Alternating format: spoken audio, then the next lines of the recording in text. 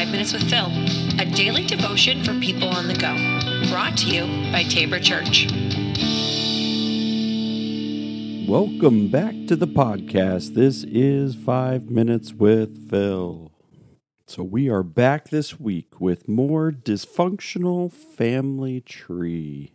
And this is really just the continuation of the book of Genesis as this family kind of continues to have lots of issues, stemming from Adam and Eve and their kids and Noah, and then you get into Abraham, and Abraham's family just seems to have a lot more issues. And now Friday we talked about the favoritism that Jacob had towards especially his two younger sons, and that would be Joseph and Benjamin.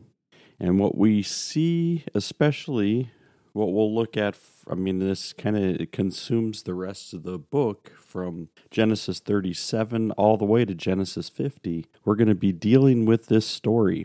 That's 14 chapters of dysfunction, of what dysfunction has caused. And so what happens? So Jacob has given Joseph this amazing coat, and he's showing it off to his brothers, and his brothers don't like him. And this is causing the dysfunction within the family.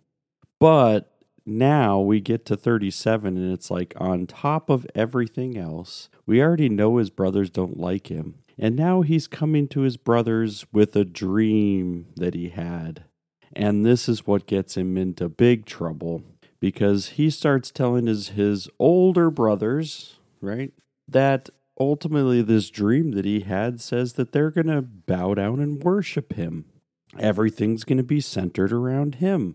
And this would be tough for anyone, really. Because even as Joseph dreams, it's even his dad is going to do that. So Jacob's not really down with this dream either, but it's still, hey, it's a favorite kid, this I'll let it roll off my back. But the brothers, on the other hand, they're not letting anything roll. This is an affront. This is insult upon insult upon insult. And so the brothers at this point in time started to scheme how they might get rid of Joseph.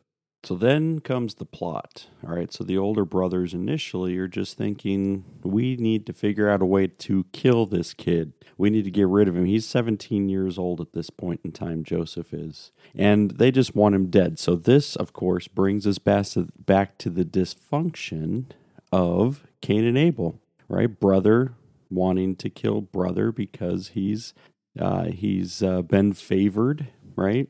And so here it is, Joseph's been favored, and it's not good. Joseph acts like a brat, and now his brothers are reacting in a way that brings out the dysfunction. They're saying, we want him dead.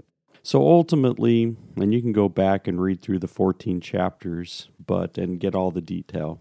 But ultimately, they don't kill him, and they instead send him off into slavery, take his jacket, and make it look like he's been eaten by wolves. And so they bring the jacket back covered in blood, and they show it to their dad. Their dad mourns, and he's completely distraught, because this child, of course, wasn't just a child, but like a favorite child.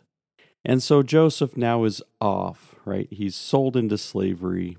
We see a whole bunch. This is not a good situation. This family has ultimately led themselves to almost murder, faking a death, selling a brother into slavery so that they hopefully will never see him again.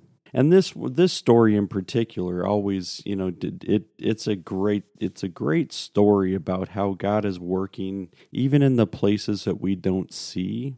Because there are many times as Joseph then, goes to Egypt, he's working in a household, he does really well, he's elevated because he's a good worker, trustworthy, all of that good stuff. But bad things happen to him there, thrown into prison, right? Then in prison, he's doing really well. He's ultimately almost right underneath the warden trying, he's trustworthy. He's doing well.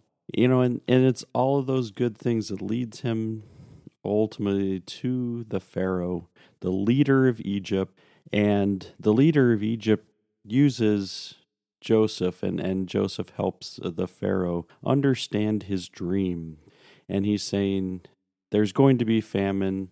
There's going to be 7 good years, and then there's going to be followed by 7 really horrible years of famine.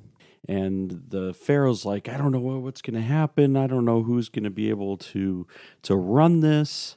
And he says, Joseph, I need you to do it. Right? So he goes from this spoiled brat, 17-year-old that's, shipped off into slavery, thrown into prison, right? Left there for a number of years, and then finally elevated to like number 2 in all of Egypt.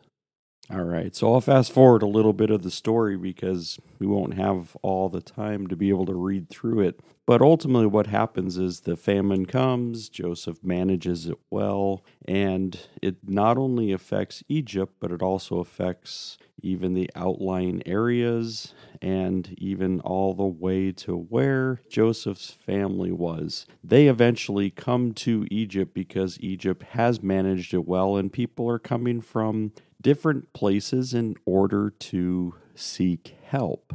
They get to Egypt. Joseph recognizes them. They don't recognize Joseph. But ultimately, he's going to play some games with them for a little bit and ultimately then reveal himself to them.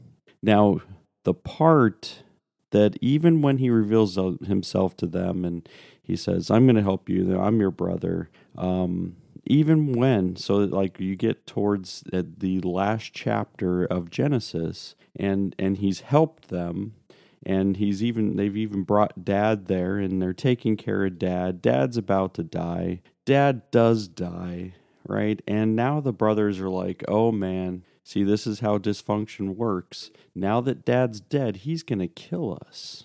And so they try to even come up with this plan of saying, hey, so Dad, before he died, he told us that you should forgive everybody. Forgive us for what we've done to you. And it's always the beautiful. This is where you can see God working through dysfunction. Is it Genesis 50, starting, I think, 19. But Joseph replied, don't be afraid of me. Am I God that I can punish you? You intended harm for me, but God intended it all for good. He brought me to this position so I could save the lives of many people. You see, there's perspective that God gives even amongst dysfunction. And God was working, even though he's like, man, this is a messed up situation in this family. Favoritism has bred favoritism, which has come, from hatred and even thoughts of murder. And yet God's like, hey, but I'm going to use this. I've got a chance and an opportunity to let people know who I am. And this is a great thing about it, even in dysfunction, as what we say, God is faithful. God's faithful to his promises. All right, we are going to cut the Genesis book off there, and we're going to move on with God's dysfunctional family throughout the rest of Scripture. So we'll be back again tomorrow. Take care.